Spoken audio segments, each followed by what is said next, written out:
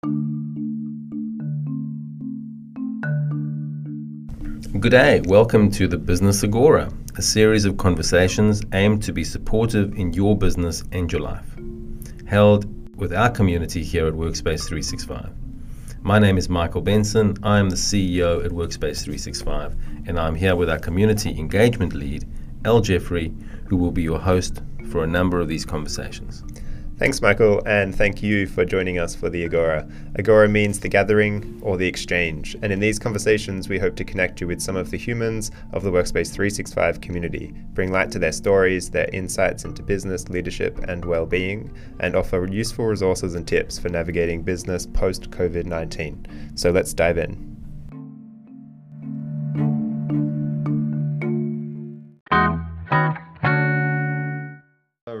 Stewart, thanks for joining us for a Business Agora conversation. Lovely to be here. Yeah, we're chatting on what is a public holiday, Cup Day. So I appreciate you taking the time. And I wonder if you could just verbally paint us a picture of where you're joining in from. Yeah, so we're at the foothills of the Macedon Ranges. So yeah, my office has a view out to Mount Macedon, which is beautiful. Today I think it's going to be 30 degrees. So I'm looking forward to potentially getting out later today and enjoying it. But yeah, we're just in a little township called New Gisborne and been here for probably 12 months. And before that, we're up in a mountain village called Cherokee, which was a nice spot to be actually. Is that what region of Victoria is where you were previously? Yeah, it's still the Macedon Ranges. So yeah, it's was just up further into the hills. So yeah, it was actually named after apparently American Indians, which went up to the gold fields in Bendigo and then came back and worked on the timber mills through the Macedon Ranges. So yeah, that's the story. Yeah, great. And it sounds like, yeah, your move to rural was pre-lockdown. I know many, including myself, have had this great revelation of designing your life around the lifestyle rather than work during lockdown. But it sounds like you came to that for yourself previous. Have you always lived quite rural, or was there a particular decision a couple of years ago? Yeah, like I grew up on a cattle farm in Western District area in Victoria, and so yeah, I think growing up in that environment really does make you appreciate just the natural world. So for me, I've always tried to try and balance the working in the city but living in the country. So from this point, like we're at the foothills of the Macedon Ranges, which is about 50 odd minutes into the CBD, and so that's about as far as which is feasible. So I think that it's something I've always tried to have. You go from the busy sort of city lifestyle, and you hop on the V-Line train, put the headphones in, work for an hour, hop off, and you've got birds and sunshine and some beauty. So it's a nice sort of balance. Yeah, it's something I look forward to. So I'd love to hear a little, if you're able to share, about your story over 20 years in the health technology sector and now working for the last 3 years, if I have that correct, starting up Luminosity Innovations. So yeah, I'm curious, what has been your path of landing in the health technology sector, and what is it that really, I suppose, lights you up in that work? Thanks, Al.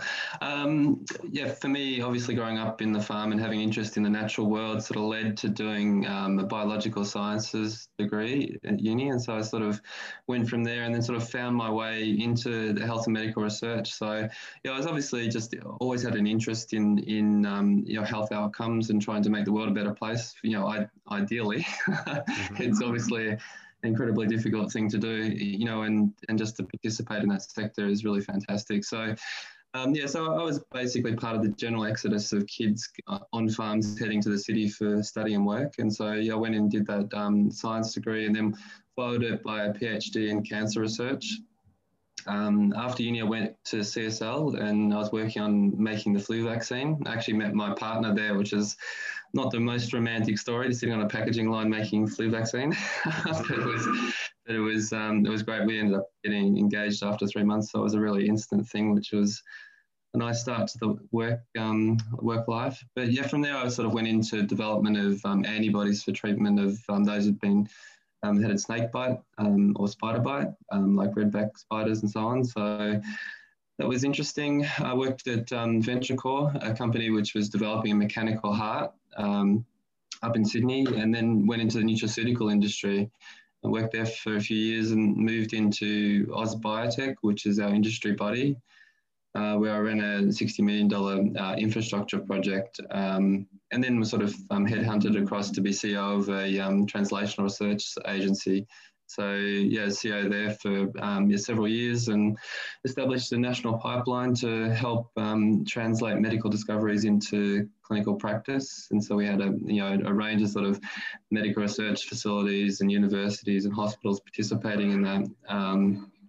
And basically culminated with establishing a global translational health research consortium, which involved the US, European Union, UK, Canada, and of course Australia. So yeah, that was a really good time. I got to work with a lot of researchers and really sort of enjoyed, just seeing the great work that they were doing. Yeah, and obviously then it sort of led on to doing this work at Luminosity. So yeah, it was all that sort of health field and just an interest in trying to make an impact. Yeah, it sounds like quite in some sense, quite a meandering journey, but also very focused. Yeah, I'm curious where you get your, I suppose, enterprising mind from, like the real CEO build. And it sounds like it's quite a natural quality of yours to start up, to create, to manage, to build, to grow. Yeah, where does that come from? Have you always been quite an enterprising and creative person? So thank you. I think, I don't know where it comes from really for me in terms of my approach. I've always had a curiosity. And so, always wanted to understand how things work and obviously to build things. I just find it really enjoyable to be, to be productive in developing new things. So, yeah, so that's part of the reason why it sort of meandered my career like it has. So, across into medical devices and nutraceuticals, because it's just, there's a curiosity there and you explore it and try to develop something and then move on to a new project. So, yeah, I love that, you only live once, as they say. And so we really need to make sure you use the time well. So for me, that was just the priority, is to try and build a skill set to, enjoy my experiences and to try and contribute in different ways. So, yeah, so, obviously that sort of led on to doing this work here at Luminosity, and I assume down the track it'll move on to different things. But yeah, just it's the challenge of the unknown, I think, is really exciting. When you have a great idea or you can see some potential in something and then you get invested and you put some effort in it and, before you know it, you end up with some really interesting results. So I just love that, uncertainty with it too. It's great. Yeah, and we've all had such a great kind of crash course in sitting with the uncertainty during lockdown. That's right, yeah. Yeah, I know some of what you're working on at Luminosity is confidential, but yeah, I'm wondering if you could share a little about it. And maybe I was reading online just some of the statistics around, I suppose, vitamin D deficiency in Australia, and I suppose the why behind what it is that you're working on. Yeah, sure. So yeah, we're basically working on a technology platform which is a UV sensor. So it's essentially it looks a really simple thing. So it's a sticker which you apply to the back of your hand and it changes color from a violet color to like a pink color. And so we use that in terms of, a range of applications. The two ones that I'll probably speak about are really sunburn prevention, and the second one's vitamin D deficiency. So we all know that, you go out and spend too much time in the sun, you get sunburn, and it leads to skin cancer. So I think in Australia, we've got a massive, number of people that get sunburn. According to Cancer Council, I think it's about 2.4 million Australian adults get sunburn in the average summer's weekend. And about 2/3 of Australians will develop skin cancer by the age of 70. So for me, doing the previous work I was doing, I saw this as a real area that we should be looking at as a real sort of national health area.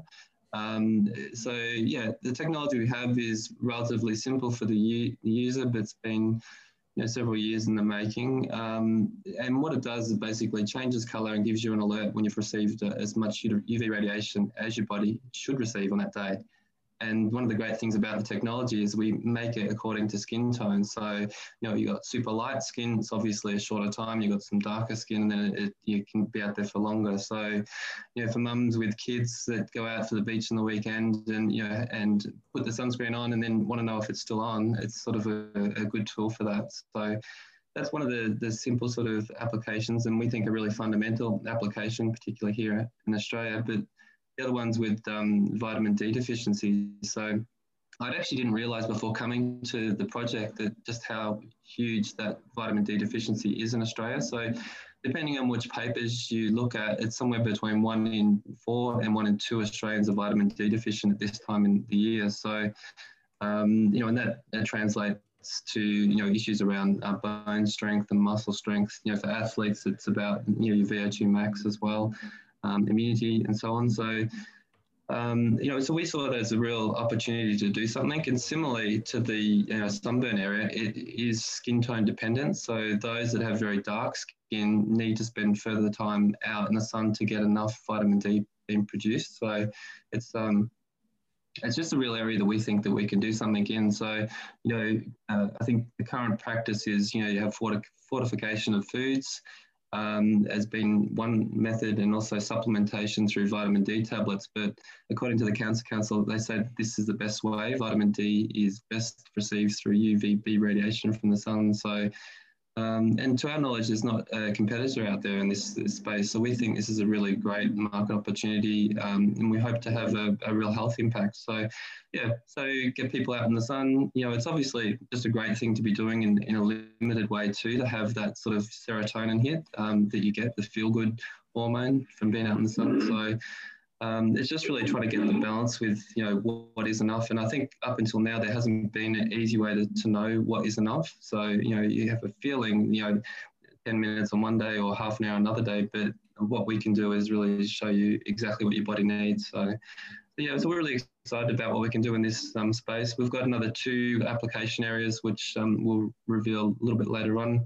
We're currently doing a capital raise to support the entry of those products into the market. So it's a really exciting time for us. Amazing. And today being, 30 degrees or so here in most of Victoria, a kind of first taste of the strength of UV. And I imagine there will be millions at beaches and in open spaces. I'm curious what the stats will do over this summer, given that we've just been in lockdown. And so I imagine there's going to be quite a boom in everyone's desire to be outdoors. I agree 100%. And it's actually one of the most risky times too, because obviously your natural defense, that melanin in your skin, is so low if you've been like many of us sitting in front of a computer indoors. So this time of the year, when you start getting outdoors on those hot days, it can be quite bad for your skin. So just getting the right balance is important. Mm-hmm. One of the other interesting things re vitamin D, which I should mention too, is that there's a link at the moment which is coming out in the research papers between COVID and vitamin D. So those with actually low vitamin D are more at risk of getting COVID in terms of the probability of having the infection, but also in terms of the implications of the infection itself. So it'll be interesting to see how that plays out. Yeah, I've always just been very grateful for my Indian heritage. Got quite a natural tan, and so I've never, I do still take my skin health seriously and protect and slip slop slap, but I've never really been seriously burnt or anything. I just kind of go a turmeric orange color. So I feel lucky for you, I think. From my perspective, I've been burnt, as a kid growing up in Australia in the 80s, and that was, there was just no real understanding for the implications of it. So I definitely would be at the other end of the spectrum in terms of the risk of that. But it's great that you haven't had that issue, and I think that's one of the benefits of having darker skin, is that you get a little bit more leniency with the exposure times. Yeah. So during COVID for you, what was your experience, and what did you, I suppose, do to remain sane and to keep balanced within yourself whilst still working? Yeah, so I think this is one this is one of the benefits of being out in the country environment. So we've got a few acres, and so we've had a little bit more freedom than those in the CBD. So it has been a lot easier for us to sort of get around and get up early. I've got horses, so I ride the horses probably around 6 o'clock in the morning, and do that for an hour or two, and then head inside and get into work, and do that for the day indoors like everybody, and then you get a walk, or you get outside to do some jobs later on the day. So I think being physical and outdoors is probably my take on it, as I find it really sort of enjoyable to do something like that. But we've definitely been lucky to be in this situation, and I think hopefully that'll be the same for a lot of the other people in the CBD too. Yeah. Soon. Yeah. Amazing. Well, where can people connect with you or with your work at Luminosity Innovations to find out more? Yeah, so I've got a LinkedIn account. So my name is Stewart Hay, and I'm running a company, Luminosity Innovations. Our website is www.livd.org. If you want to have a look at that, feel free to reach out. Great, and we'll put that in the show notes, of course. What are you mostly looking forward to as the weather gets warmer? Yeah, I love the outdoors. So being able to sort of get out and spend time with the family will be great.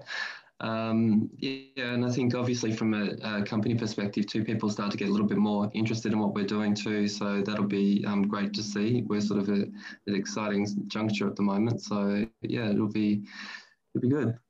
Yeah, well, thanks again, Stewart, for taking the time, and I'm glad your one bar of rural reception stuck it out. Yeah, we got there. Thanks, Al. Yeah, and I look forward to following from afar, and we'll post all of the links in the show notes so that others can do the same. Yeah, that sounds great. Thanks, Al. Appreciate it. Thanks, Stuart.